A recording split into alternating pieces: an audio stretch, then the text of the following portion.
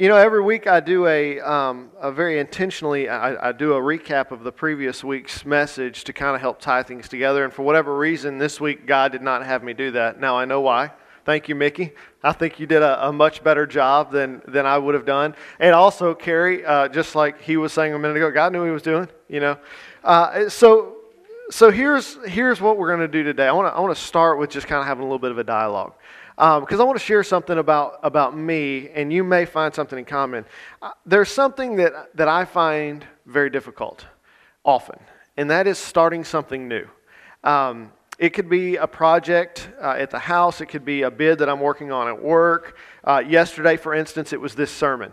And it's not the work that I struggle with often, it's where to start. For example, in my job, you guys know that I design and I build gas stations. And so if it's something that I've designed, I know how I expect the fuel system to function. And I'm not going to get into the nitty-gritty details of that. But if it's something that somebody else has designed, especially if it's using components that I'm not very familiar with, you get these sets of plans, and they may be anywhere from 10 to 200 pages long with all these details. And I have to start with wrapping my brain around the details and how this engineer wants this project or wants this system to function properly. Does that make sense? And so I'm trying to take all of this information and cram it into my little bitty brain and make sense of it. And when I'm in that process, I don't even know where to begin. And so I end up procrastinating. Nobody procrastinates intentionally usually. It's just a result of not knowing where to begin. For me, it's the organization of the thought. With this sermon today, we're only going to cover one verse, but there's a lot there. And it was kind of the same thing. I learned a lot this week about this verse in particular, and we'll dig into that in a minute. But it was kind of one of there's so much good in this, I didn't know where to begin. And so I wanted to start this way today. But I've found for me the best way to get things going is to just pick a spot. Doesn't have to be the right spot, but just pick a spot and start the work. If it's a bid, I'll just pick a page, and I won't get into the details of that, but I'll just start diving in and say, okay, I'm going to start pricing out this stuff. For this sermon today, this is literally how I started yesterday. Was why am I finding this difficult, and just kind of fleshing that out in the moment and writing it down, because we're going to see at the end of the message today that this is something that all of us do, right? I wanted to share this part of my process because it's going to come into play later. I learned a lot this week. I studied James chapter 5, verse 12, and it was difficult for me to decide what to say first.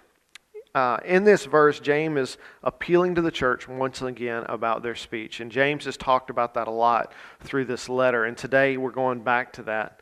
As we're going to read this passage in a moment, James, we're going to see, is specifically talking about telling the truth. And I want you to understand the meaning of one word in particular, because I've heard this verse preached in different ways, and you probably have too. And we're going to see this word swear. All right? In my past, and maybe in yours, I've heard preachers talk about this passage when referring to foul language.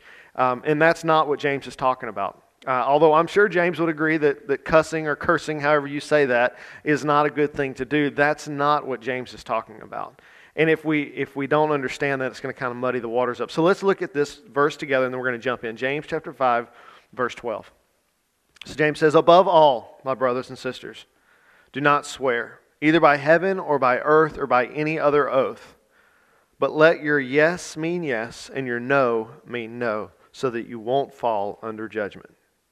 Okay, so like I said, there's a lot in this short verse. And so I was telling the team this morning before we were praying, my hope is that this doesn't come across as a lecture, that it's a sermon. But I'm going to be honest, there's a lot of facts in the first part of this, so just buckle up and hang on. We're going to kind of plow through this. And I put all of these up on the screen today so that you can kind of follow along. There's 5 things that I want to point out about what James is saying in this verse. Okay, first of all, James is not elevating this commandment above all others by saying above all. And I know you're saying to yourself, Will, but it says above all. Like that's kind of a key, like above all. By the way, these slides are available on Faith Life if you want to look at those. James, I've read a lot of commentaries over the course of this week about this verse, and all of them just about agree that James is not saying that this command is above all other commands. In other words, James is not saying that this is the most important of the big 10 commandments, right? This is one of them. But James is not saying it's the most important. Most of the commentators, most scholars believe that James is using this phrase in the same way that Paul uses the word finally. If you read Paul's letters, towards the end of it, he will make a statement, usually something like finally, and it's kind of like a pastor or a presenter saying in conclusion, right?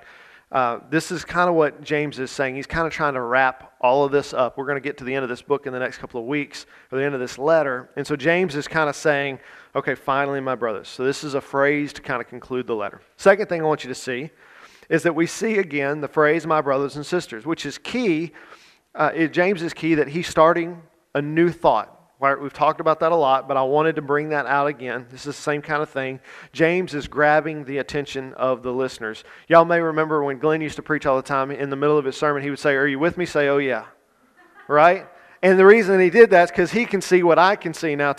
Sometimes you're preaching and people's eyes just kind of glaze over because it's warm, or you're thinking about lunch, or your kid's misbehaving. And this is James saying, hey, let me get your attention. I know I've been long-winded, but just hang in there with me. I'm almost there, okay?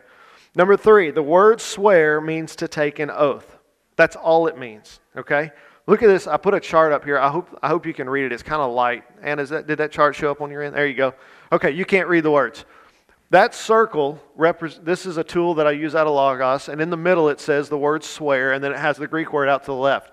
Most Greek words you look at, that circle is not one color. It's a whole bunch of color. And what that tool is showing you is what that word can be translated from the original language into English, and it's showing you all the places in the New or Old Testament that word is used and what it means in those places. And I want you to notice that this word is one color. That means it means an oath, to swear an oath. James is not talking about foul language. Certainly that's a thing we can talk about, that's not what James is talking about in here. Okay? The fourth, okay, is swearing an oath is not a sin. And that's important for us to understand. We're going to see all through Scripture, we will see that God swears oaths and makes promises to His people. That's not the issue that James is addressing. It is okay to make an oath. The sin comes when we break that oath, and we'll talk about that in a little bit. And then the fifth thing is that James is echoing something that Jesus said. In fact, it is the most direct quote in the book of James of Jesus. And we've talked about James as Jesus' brother, and the things that he is saying to the church are things that he's heard his brother teach. And so today I want us to look at this. Look at Matthew chapter 5, verse 34 through 37. We're going to just read it and then we're going to compare it. Jesus says, "But I tell you, don't take an oath at all, either by heaven, because it's God's throne, or by earth, because it's His footstool, or by Jerusalem, because it's the city of the great King. Do not swear by your head, because you cannot make a single hair white or black. But let your yes mean yes, and your no mean no. Anything more than this is from the evil one." Okay, so I want you to look at these two verses next to each other. This is another cool tool from Logos, okay? So you got Matthew on the left and James on the right. Do not swear, either by heaven or by earth or by Jerusalem. Let your yes be yes, your no be no, or you will be condemned. Do you see how closely related those two are? So James is preaching something that Jesus was preaching. He's saying specifically to the church, he's talking about their integrity, about what they say. I titled today's message, Your Word, because your word is important. Now, what we don't know is what's going on in the church specifically that makes James bring this up. We've talked about before that there is quarreling that James calls war. He uses that word very intentionally. That there is something going on in the church that is causing James to need to say this, to repeat exactly what Jesus is saying. And while we don't know that context, if we go back and we look at the context of what Jesus is saying, and we look at Jewish culture, we can extrapolate some things. Let's look at that together. Jesus' address, whenever he is preaching this, is during the Sermon on the Mount, in which he is explaining the purpose and the meaning of the law. If you go back and look at the Sermon on the Mount, it's out of Matthew chapter 5, 6, and 7. And Jesus is redefining for his listeners what it means to be God's people. This is the passage that starts with the Beatitudes, right? We're familiar with that. And so Jesus takes up 3 whole chapters, which he wasn't preaching as if it was chapters. Jesus is just preaching, but he is redefining for the people what it means to be the people of God. We've talked about before how the Pharisees and the Sadducees and the scribes had contorted the law for the purposes of their own control, but also it was, I think, out of good intention of, if this is one of God's commandments, well, let's also implement all these other laws so that we can't get to this place, right? It's like in the Baptist church, we joke about how you're not allowed to dance. Well, that's not in Scripture, but that's somebody's well-intentioned way of keeping you from falling into other sin and temptation by excluding that activity, right? We're not going to find that in Scripture, but its intent was good. And that's the same thing that we see here with the Pharisees and Sadducees. Jesus' instructions not to swear an oath are in the middle of this great redefining sermon. In this massive sermon that's completely changing the listener's idea of what it means to be a follower of God, to know God, Jesus takes the time to address what we say, how we say it, and why we say it. If you look at some of the Jewish writings from that time period, you're going to find this document called the Mishnah. Okay? The Mishnah, this is out of one of my commentaries, was a complete tractate on oaths, dividing them into classes, giving examples of valid and invalid oaths, and another tractate on vows, which is also relevant. So this Mishnah is a Jewish collection of traditions and written works. It's a foundational document in the Jewish religion. It includes the earliest data available about early rabbinic Judaism, and this Mishnah also illustrates rabbinic ideas relevant to the study of Judaism in Jesus' life. Okay, so we've got this work that dates back to Jesus' life, and if we look back at that work, we're going to see over 200 rules and regulations just about oaths. And then there's some more about vows, which are also applicable to what we're talking about today. Like the religious leaders did with so many other things, they way overcomplicated the law, right? They put together this document and had a whole section that gave all of these different variations of oaths and vows so that they could define which ones were valid and to what degree. Okay, and I want you to think about that for a moment. They defined these 200 ways in which oaths were valid or invalid. What is an oath? Let's look it up. A solemn promise, usually invoking a divine witness regarding your future acts or behavior, often including penalties for failure within the context of the oath.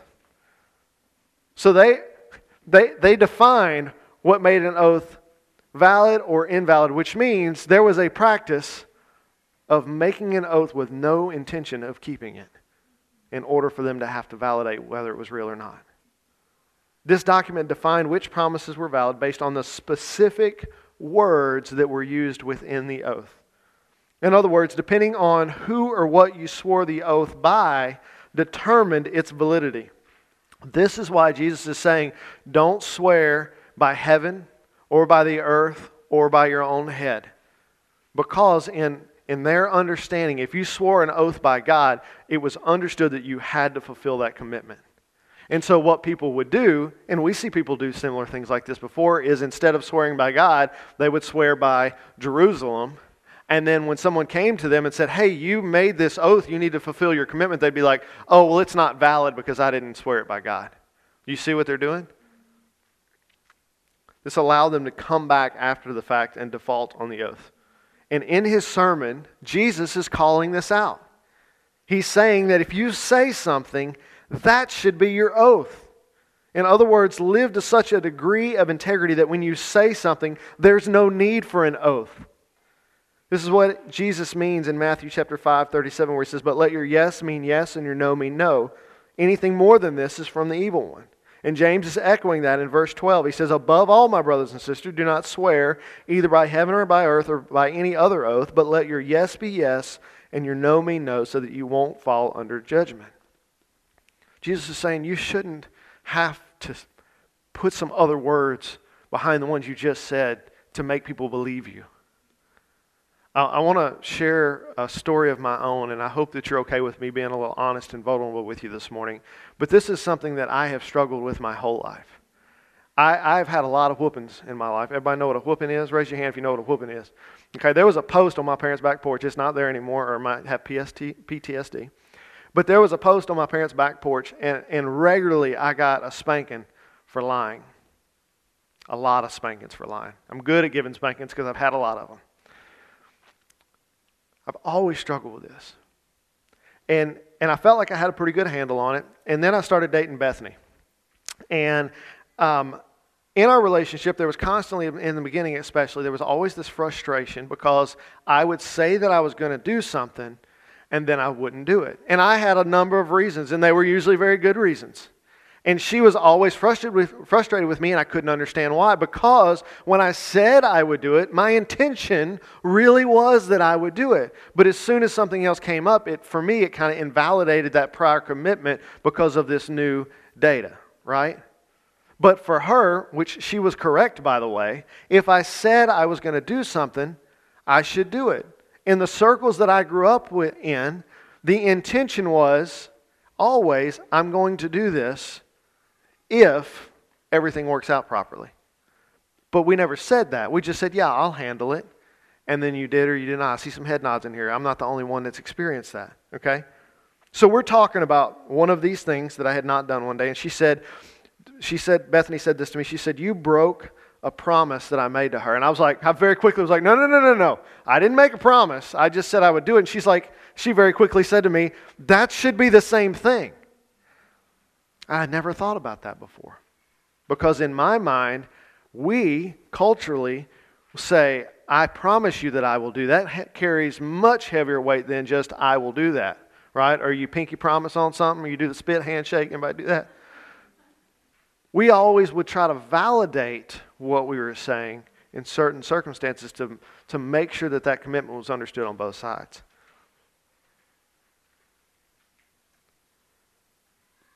What Jesus is saying is we should not have to validate what we're saying with a pinky promise. What we say should be enough. In fact, this is part of the reason that the Mishnah was written at the beginning. It was understood that if you invoke God's name in an oath, you had to keep it. So to get around that, and to still appear committed, and to still appear honest, they would make these oaths to other things. To make those words carry more weight. And as you think about that, think about how devastating it must be that you have to add things to the end of your words to validate what you just said. This is what James is addressing. As we've discussed in various ways during this study, what we do and what we say represents who God is to the world.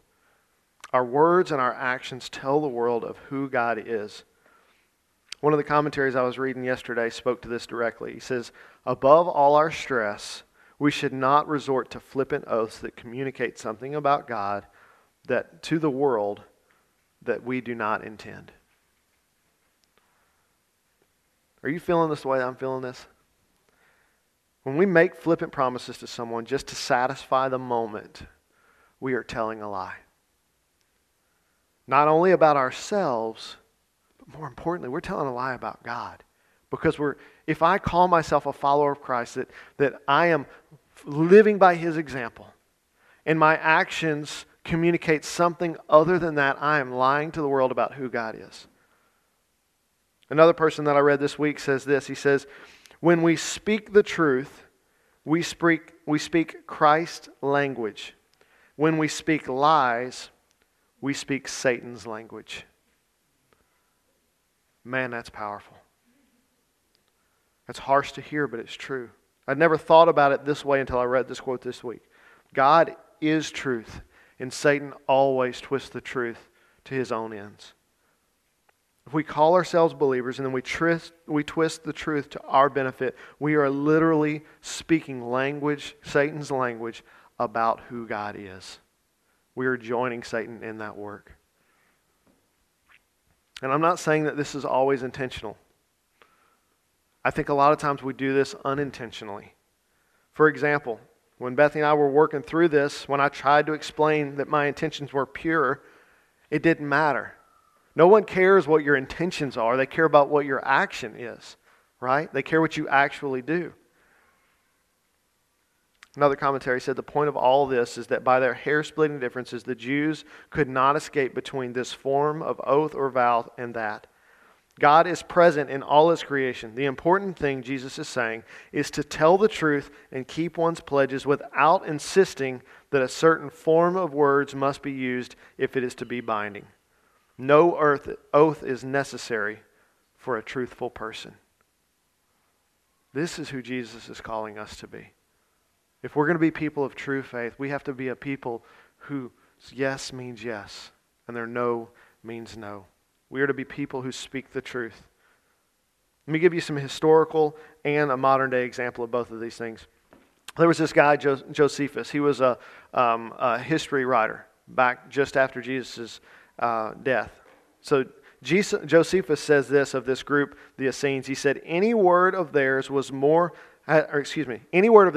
more force than an oath. Swearing they avoid, regarding it as worse than perjury. For they say that one who is not believed without an appeal to God stands condemned already. The Essenes, if you don't know who that is, they were another sect of the Jewish religion. We talk often about the Pharisees and the Sadducees and the scribes, but the Essenes were kind of that same level, okay? The Essenes, by the way, are the ones who wrote and hid all of the scrolls at the Dead Sea that we discovered thousands of years later that verified the Old Testament. That's those people, okay? That's another story for another day, but if you're interested in digging into that, I can give you some info, okay? But man, what a reputation to have. A reputation that if you're talking to an Essene, whatever they're telling you, write it down. That's the truth. That their word carries more weight than even an oath. We see oaths happen all the time today, right? You see them when you go to a courtroom. Before you give testimony, you put your hand on the Bible and you raise your right hand, or the other way around. I don't remember. I've never done it. But anyway, you swear an oath, right? Or we see politicians do it before they take office. They swear an oath.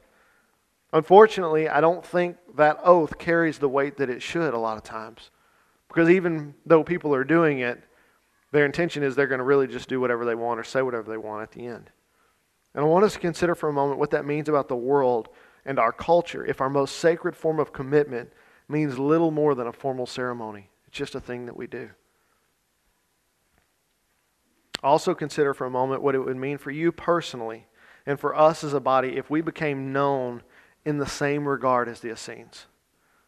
That if what people said about you personally or about the Gathering Place churches is that if they are saying it, you know that it's true. There's no doubt. There's no need to question. If they say they're going to do a thing, they're going to do a thing.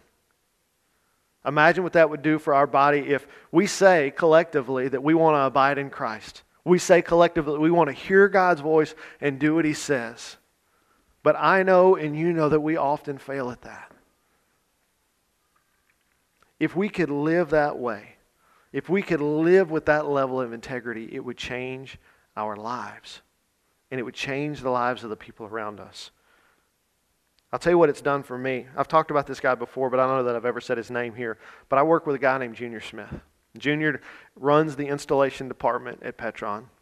He and I work very closely together. We both bid similar types of projects, and our jobs differ in that Junior is over all of the employees that work in the installation department, whereas I don't have any employees that work under me, which is fantastic, by the way. Okay? But we both bid jobs, and so we have to work very closely together because when I win a bid, I bring that bid to Junior, and he staffs it, and I manage the project. And so it is important for me as I'm managing a project that's worth a couple of $1 million that I know that when Junior says guys are going to be there, the guys are going to be there. And guess what? I never have to question that what he says is going to happen actually happens. Ever. And so in that area of my life that is often very stressful for project managers, I have zero stress.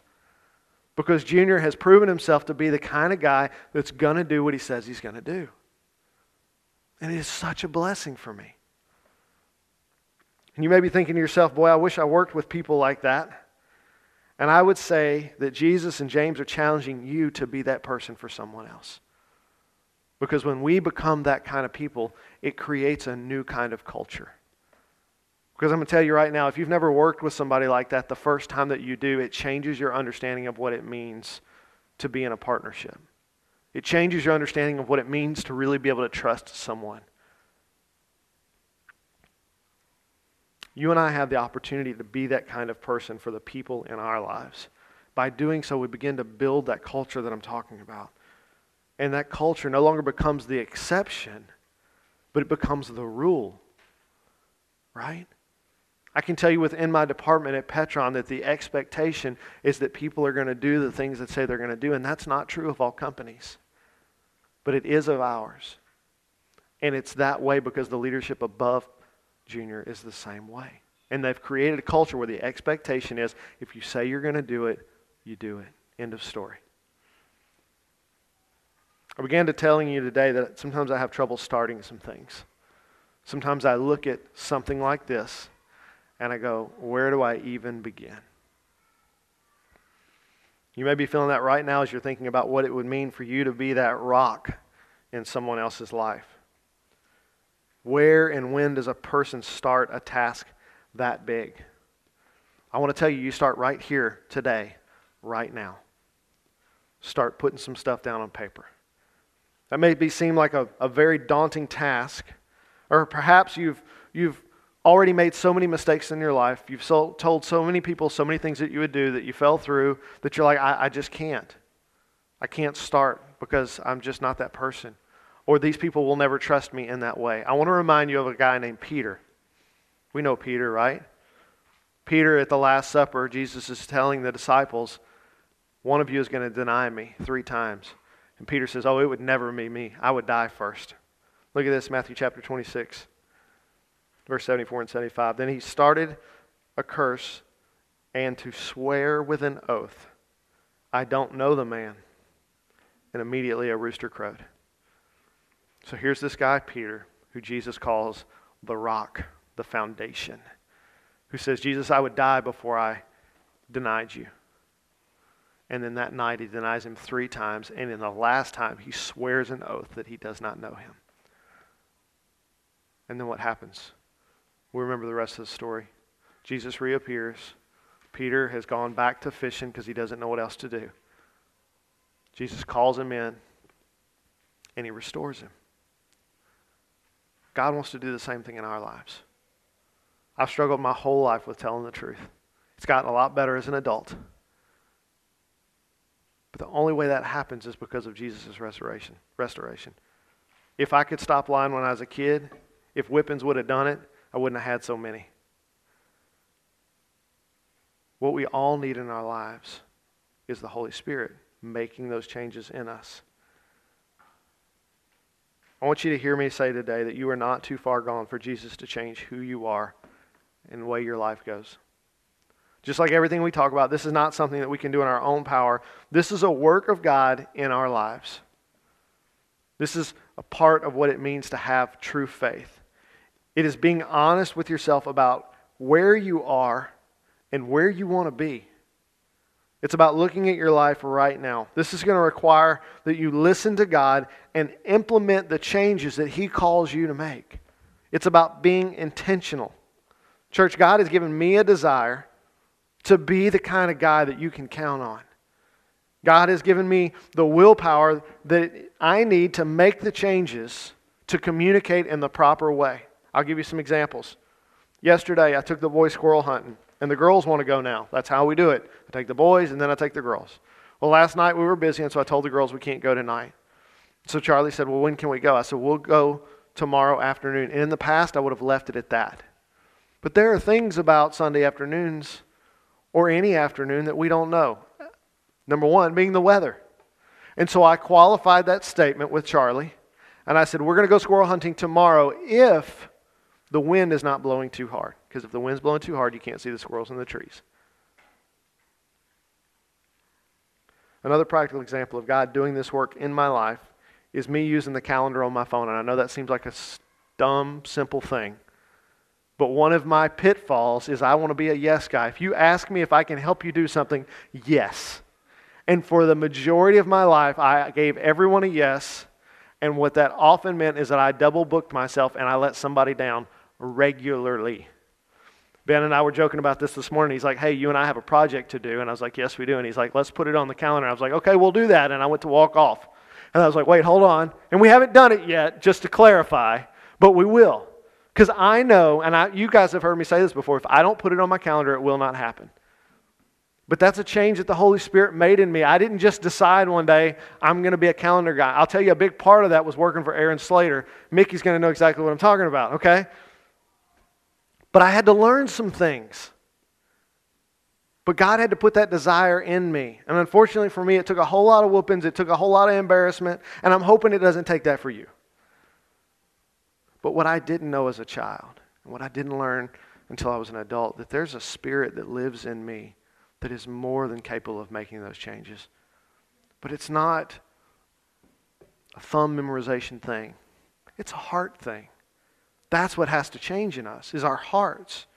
My desires have to be changed. I need to be motivated not by embarrassment. I need to be motivated by God, who wants to love the world through me. That's my motivation. That's our motivation. We can do this. God can do it through us, but it's going to require intentional action on our parts. It's not that we're assisting the Holy Spirit. It's that we are intentionally asking God the questions and then intentionally doing what He says. I know that all of us have room to improve, but I also know that all of us want to be the kind of people that others can rely on. Here and now is where we start. This morning, David made the comment that he wasn't sure how today's music, he said, Will told me what the sermon was going to be about, but the music doesn't have anything to do with that. Sorry, but you're wrong. Love you. We started off this morning with the song, The Battle Belongs to the Lord. And where am I going to fight? Is it in calendaring? Is it in learning how to use Outlook? No. Battle belongs to the Lord. I'm going to start on my knees with my hands lifted high. I'm going to let the Holy Spirit do this work in me. There's going to be some practical things that He asked me to do in order to orient my life. In church, those are things that I struggle with. Your struggle is probably completely different than mine. But today, now is the time for us to figure out what that is. I'm going to ask David to come on up. He's going to play. That's what I was whispering in his ear about a while ago because I didn't ask him about this in advance. But today, right now, all of us have a moment to talk with Jesus and ask Him to work in us to create the kind of truth and honesty that He desires for us to have. To begin to live with the integrity that He's calling us to have. In church, this is not a time to make frivolous oaths. I know this might feel like an old school altar call. I got the guy coming up, we're going to play the piano, and we're all going to make these commitments to Jesus, and then we're going to leave, and in about 3 days we've forgotten what we said. This is not one of those. This is not a time for us to just decide we're going to make a change and how we're going to do it. This is a time for us to admit to God that we can't do it. That we've gotten to the place in our lives where we are in our own power, and that's not enough anymore. This is a time for us to ask the Holy Spirit to do in us what we cannot do for ourselves. This morning, I want us to take a few moments, and I want us to pray personally in our own minds right now. And let's have a conversation with God. You know where you are. You know where your struggles are. I do not. And I don't care to know. But the Holy Spirit does. And so this morning, I'm going to give us a time. That's why David's up here playing, the time to take the awkward away. I want you to just close your eyes and bow your heads and have a conversation with God. And then I'll close this up. Let's pray.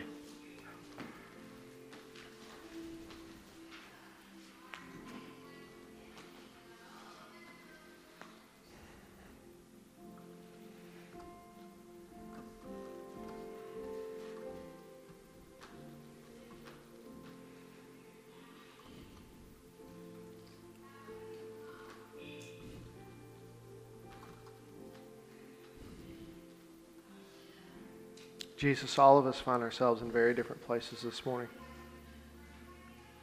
But all of us are in need of your power, of your Holy Spirit, to change our hearts. God, all of us desire to be people that live with integrity. None of us ever wakes up in the morning and say, I want to be the biggest liar there is today. But God, we also know that we all have sin in us. We all know that we're broken and we're in need of you. Father, I ask that today, in this moment, that you would make the change in our hearts that we all need, whatever that is. Father, I ask that when we walk out of here today, something would be different about us, not because we tried real hard, not because we made a promise, but because you are working in us. And Father, as we go this week, as we begin to live out this new part of the identity that you're giving us as followers, as representatives of you, Father, I ask that you would give us the desire and the power to implement the change that you're calling for in our lives. And God, that it wouldn't feel like it's us doing it, God, that it would be obvious that it's you. Father, we are asking for a change in who we are. God, our desire is to be like you, to be known as people whose yes means yes and no means no. Father, as we close in worship today, I ask that you continue to work in our hearts, to show us the men and women that you are calling us to be, and to make the changes in our hearts that you need to make so that we can be those men and women. Jesus, I ask these things in your name. Amen.